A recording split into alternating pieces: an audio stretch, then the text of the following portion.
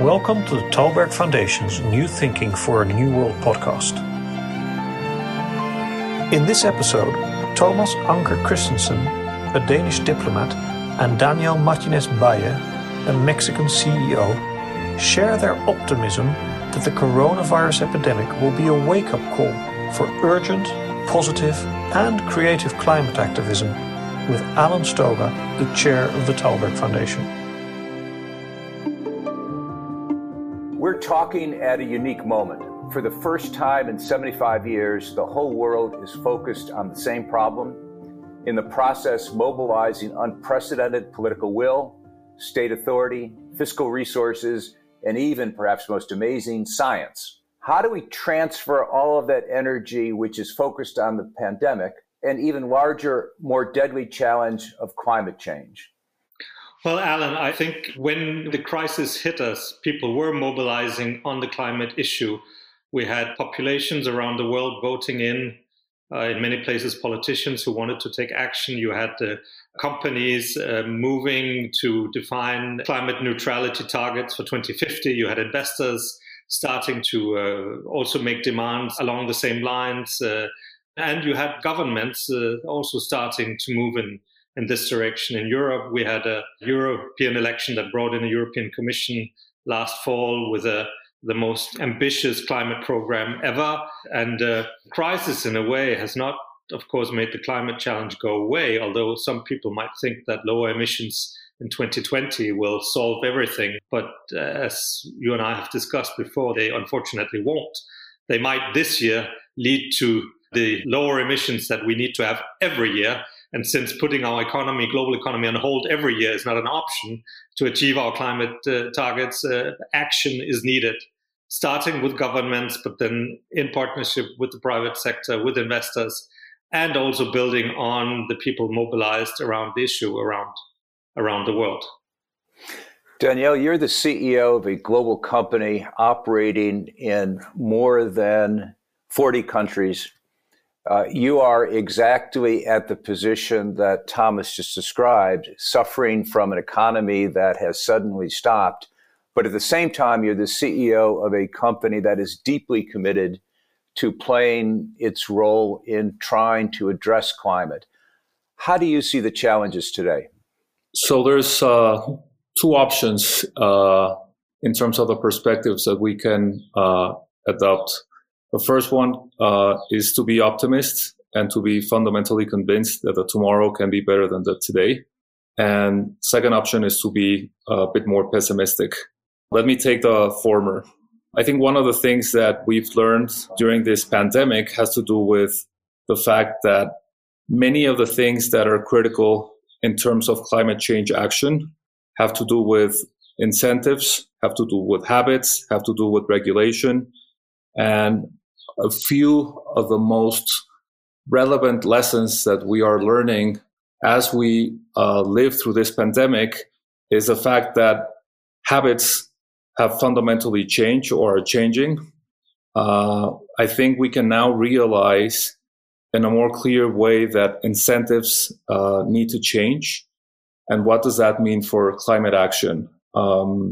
We have been dedicating ourselves to making sure that everyone in our community is safe. We have 22,000 employees, and from a manufacturing perspective, we operate in 44 countries, but we sell in 110 countries.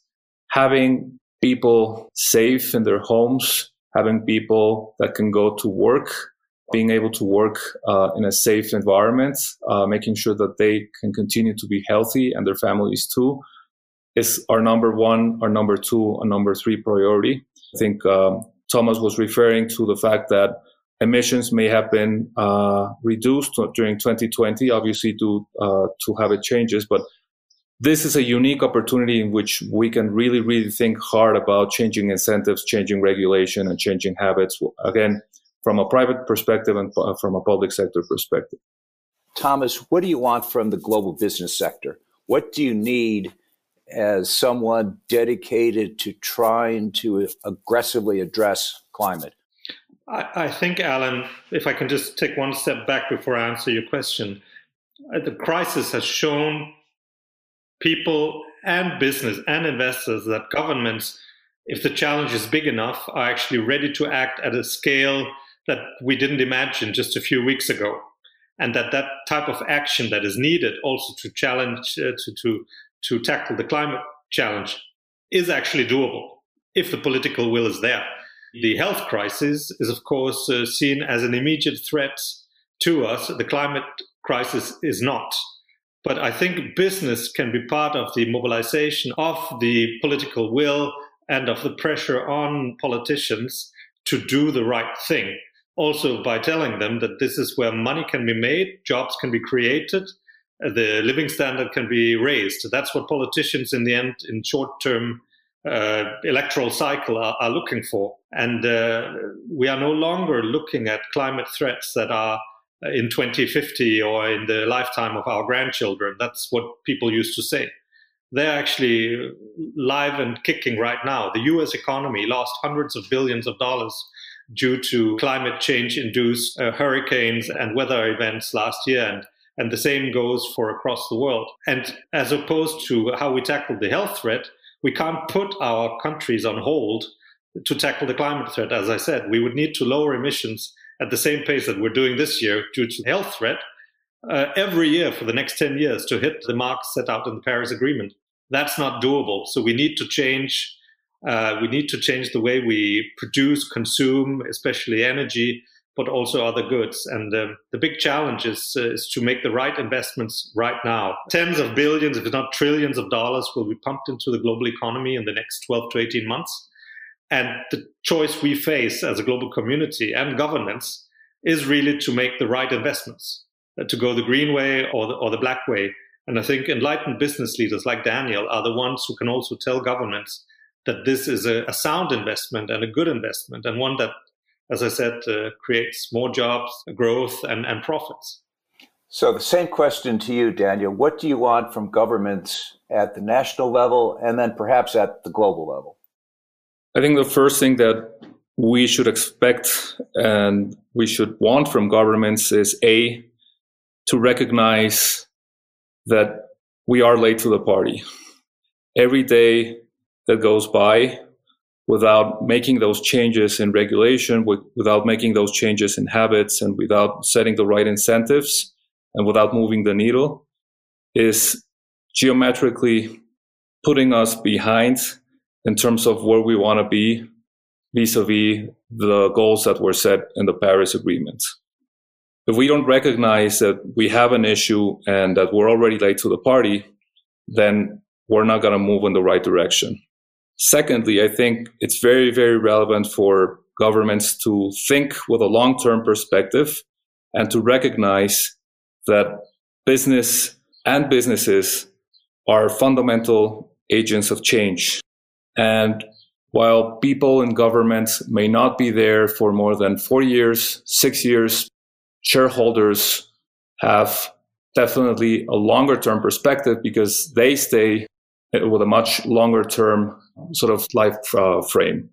If governments are bold, if governments are responsible, and at the same time businesses are bold and responsible and make the right set of choices, I think we can definitely move the needle. What I would expect from governments is try to make sure that you move from a short-term perspective on things to a longer-term perspective, and you try to align as governments in terms of habits, in terms of incentives, and in terms of regulatory frameworks. And we are optimistic that governments can actually sort of start to recognize that we have a problem that we can solve together with businesses, and we can make a difference together. Well, let's discuss that, because the response to the pandemic has been really quite heavy-handed. Perhaps it has to be. It's been a command and control kind of response coming from governments to business, to individuals, to other parts of the economy. Thomas, do we need that command and control to get the climate policy right, or is fundamental partnership of the sort Danielle just implied possible? I do think that that kind of partnership is possible, but it is a partnership. It's both about getting the regulatory framework right, but then also about companies living up to the responsibility invested in them if governments take that path. Business cannot will also have to be a responsible citizen, so to speak. But fundamentally, it is about how you create the right market incentives, the right market mechanisms, in a way, iron out the market failure. For example, by not putting a price on externalities, on pollution. There are many market failures that lead to the kind of black economy that we have, but that's one of them. And there are many discussions amongst economists, most of which say that putting a price on carbon in some way is the fastest way out of the conundrum. But that has been discussed for 10, 15 years, and we're no closer, I think, to a global price on carbon than we were then. So in the meantime, it is up to every government to put in place its own regulatory framework that make the non-fossil investment and pathway for business a viable one. And I think if you look at the countries around the world that have tried to put those frameworks in place, they have actually seen their economies thrive and green jobs being created and have not suffered setbacks. The same goes for individual US states and other parts of the world. But there is a real threat that in a time of crisis like the one we see now, when you want to kick your economy back into gear, you look in the toolbox for well-proven measures, and then you do what you did the last time around. And if you look historically at the financial crises and other crises we've had in the last century, since World War I or before, World War II, and so on, every time we've had a crisis, we've had a bounce back that was blacker and had more CO2 emissions than the previous one, including the financial crisis 10 years ago. We actually locked ourselves into very fossil pathways after that crisis. And we can't afford to do that this time around. Otherwise, the Paris targets are non-achievable. So we are really at a crossroads now in terms of the choices we make. And why are you optimistic we'll make the right choices? Have we gotten smarter? For one, I think regulatory measures are known, and we know what needs to be done, and many of the technologies are there. But then also because the business people all over the world are moving in the same direction. Consumers want that, especially the younger consumers. Investors are looking in that direction as well. So whether that's smarter, Alan, or it's because people have gotten different priorities and incentives, I'll leave that up to you.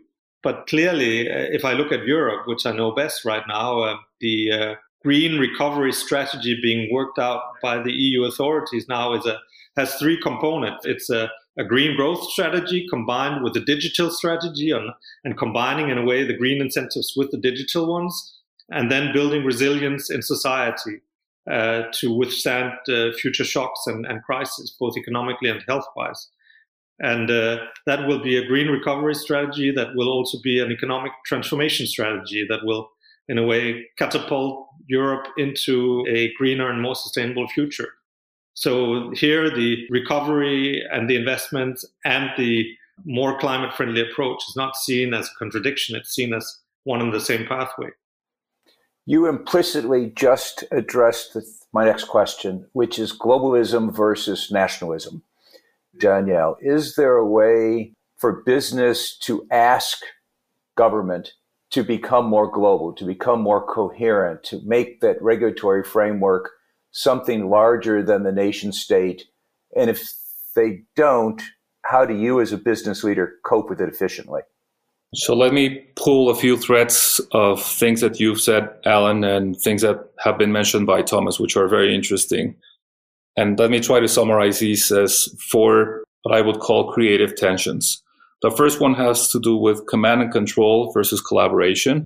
The second one has to do with demand versus supply forces. And on the demand side, I'd like to focus on investors and consumers. Let me add one to the creative tensions that I just mentioned. Then the next one has to do with the role of central governments versus the role of cities. And then this whole dilemma around cities and what seemed to be the rise of quote unquote city states, which is something that has fundamentally changed during the pandemic. And it's an interesting phenomenon, which has to do in a way with what you are referring to, Alan, as the next creative tension, which has to do with globalism versus nationalism. I think what moves the needle or what moves a balance from one side to another, if you think of it from a business perspective, is actually the demand side of the equation when we're thinking about the power of consumers and the power of investors. Again, going back to incentives and habits, if investors fundamentally understand the need to recognize that we need to start taking action in terms of climate change, if consumers start to recognize the same factors and take that into account in terms of their buying behaviors and in terms of their sort of day-to-day behaviors, whether they take public transportation, whether they use an electric vehicle, investors that are more keen to own stock of companies that not only do well, but also do good. I think that's the most important thing that will fundamentally move things in the right direction in terms of command and control versus collaboration. And if you are sitting in the private sector trying to manage a company that is global in its supply chain, that is global in its demand, that is global in its sort of manufacturing capability, the thing that matters the most is the consumers, and at the end of the day, also the investors. Whether or not governments are willing to collaborate, you have to take into account what is good for you in terms of profit, what is good for you in terms of the people that you serve, and what is good for you in terms of planet and what you want to do in terms of the impact of your manufacturing, of your operation in terms of planet. Same thing in terms of the creative tension between central governments and the role of cities. At the end of the day, we'll see if we go, quote unquote, back to the future and see cities resurfacing with greater power, and we resurface a discussion around city-states, and then globalism versus nationalism. Thomas, globalism versus nationalism, that is one of the key tensions that complicates everyone's life, arguably been headed in the wrong direction in the last couple of years. How do you see it? Well, I think this crisis, in a way, puts that tension on the mark, in that as a first step, all countries in the world retreated behind nationalist walls defined by their borders, and we closed down air traffic. We're having this conversation. Well, maybe we wouldn't have this conversation online anyway, but now we're forced to because we can't even travel. So that's the downside. On the other hand, it's also shown to many governments the need to be self-sufficient, for example, in energy. The International Renewable Energy Agency says that 75% of what's now installed new capacity every year is renewable energy. So in some strange way, the nationalism of the crisis actually, I would guess, will further push the green transition in many countries, simply because it's more affordable, and the security of supply is safer, except maybe for those few who have vast oil supplies. But even oil doesn't substitute for power generation in terms of electricity. So that's one trend. But secondly, of course, we have assumed for years that it would be at the negotiation table, the global process of climate negotiations, that we would find the solution to the climate crisis. And although that's where I also spend a lot of time every year, I actually am convinced that the real economy, the market, is where solutions will also be found, and that in some ways the global negotiations always play catch-up to the real economy. The countries around the world are able to codify at the negotiation table what the real economy and the market has already shown, because most countries are not ready to go any further at the negotiation table than where they believe their businesses and their investors are already headed. So there is an iterative process between the consumers and investors that Daniel is talking about, and the global action and the ability of countries to agree. And in a way, what I can see is a positive dynamics around that iterative process, led by far-sighted businessmen and investors and people, that will also encourage governments to become more bold and take bolder action, because we're creating a race to the top, a transformation from black to green, which everybody wants to be a part of. That's a terrific point. Danielle, you spend a lot of time thinking about and trying to encourage innovation. And clearly, we don't have all the technologies we need for the new world that we all want. Do you see this as an opportunity to accelerate that innovative effort that not just you have underway, but many other companies, and that Thomas just suggested is probably essential to keep the entire process moving in the right direction? So the answer is, from our perspective, definitely yes. If people are aware of the need for change and the need for action, and people start to understand that the math, if we don't do this in the right way, will lead us to the wrong outcomes, and start understanding unit economics, then businesses have to understand where they sit in terms of their operations, their value chains, their assets. And let me talk about what Orbia is thinking about in terms of our operations, our value chains, and our assets. One specific example has to do with drip irrigation. We own one of the largest, if not the largest, drip irrigation company or precise agro company in the world, based in Tel Aviv. If we understand unit economics and the impact of methane in agriculture, and we take into consideration that methane is 86 times more potent than CO2 in terms of temperature increases, and we take into consideration that rice agriculture with flooding methods is responsible for approximately 11% of global anthropogenic methane emissions, how can we better design for rice production if today, with our existing technology, we can show tenfold emissions reductions with drip irrigation versus flood irrigation? If we actually convert only 10% of global rice production to drip, that will be the equivalent of removing 40 million cars. So if we are obsessed with what we call human-centric innovation, how can we design for a better solution that is more amenable to farmers in terms of capital allocation, in terms of people allocation, in terms of risk mitigation, in terms of usability, so that we can actually move the needle in a fundamental way, taking advantage of the amazing unit economics associated to both methane and to rice production. That is just one example. So just by focusing on a few needle movers, we can actually make a lot of positive impacts, again, in terms of people, planet, and profit. And those are the kind of changes that I would argue aren't going to be regulated from the top down, but are going to come from businesses like yours recognizing opportunity, responding to incentives, and acting in both their own interest and in the collective interest. Correct. And that's where the tension between collaboration versus command and control, governments, globalism versus nationalism, actually becomes an endless debate of false alternatives, because we can actually move the needle without solving those tensions. You are both fundamentally optimistic because you're both fundamentally in the business of trying to achieve positive change. Let me insist on being a pessimist for a moment. What if we fail?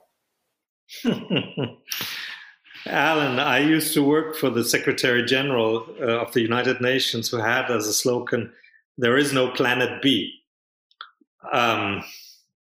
So failure is not an option, is my simple answer. But let's be frank. It's not that we're on a rosy path. I mean, with the commitments governments made in Paris, if they implement them to the full, and they currently are not, we're headed for a 3+ degrees trajectory at the end of this century.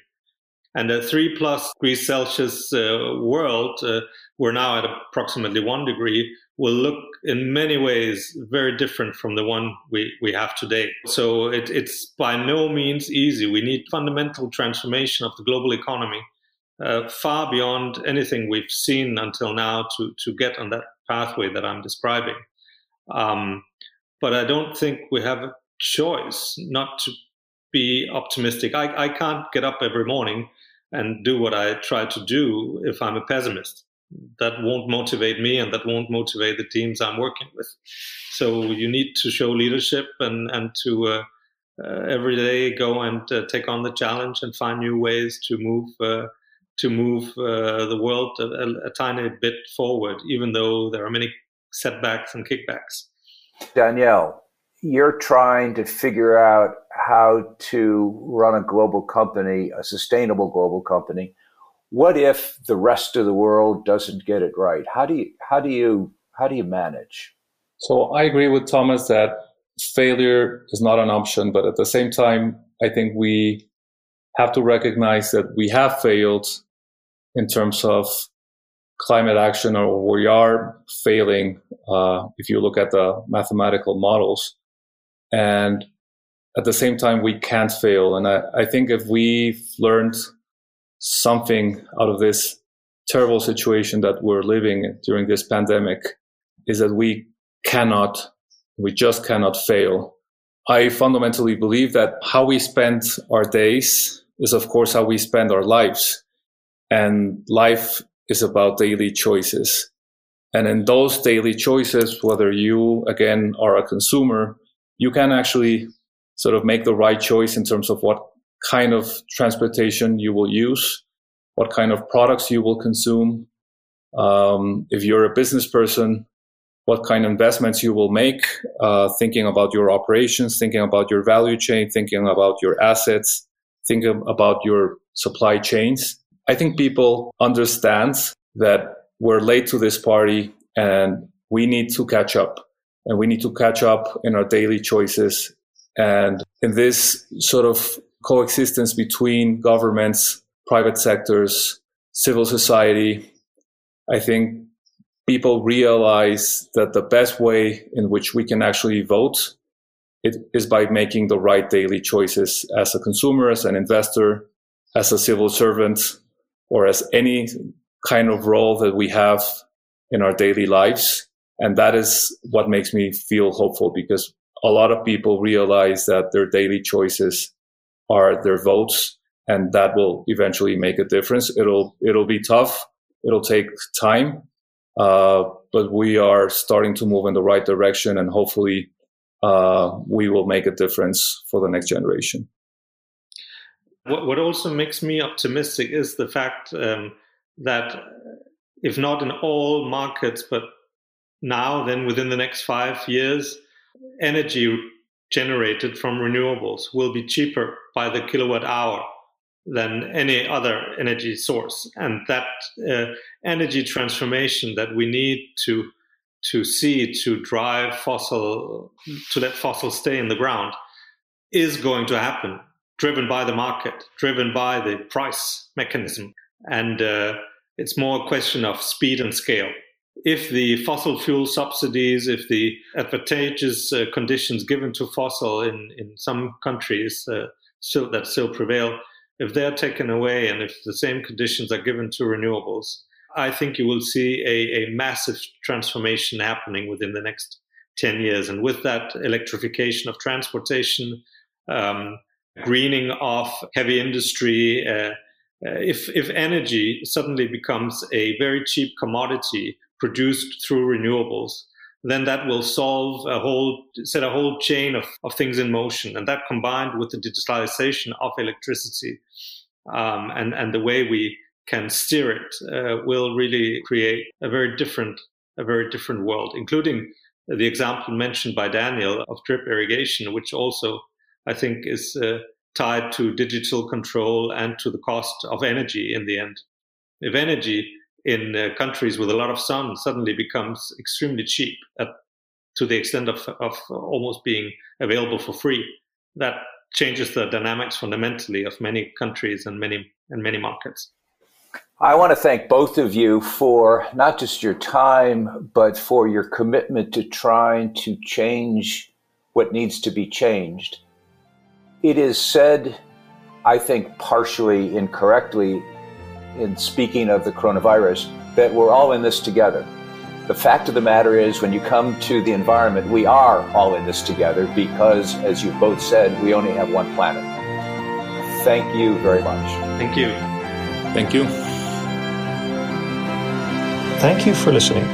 Please check talbergfoundation.org for more podcasts, videos, and articles, and follow us on social media to stay tuned to upcoming events. This podcast was made possible with the generous support of the Stavros Niarchos Foundation.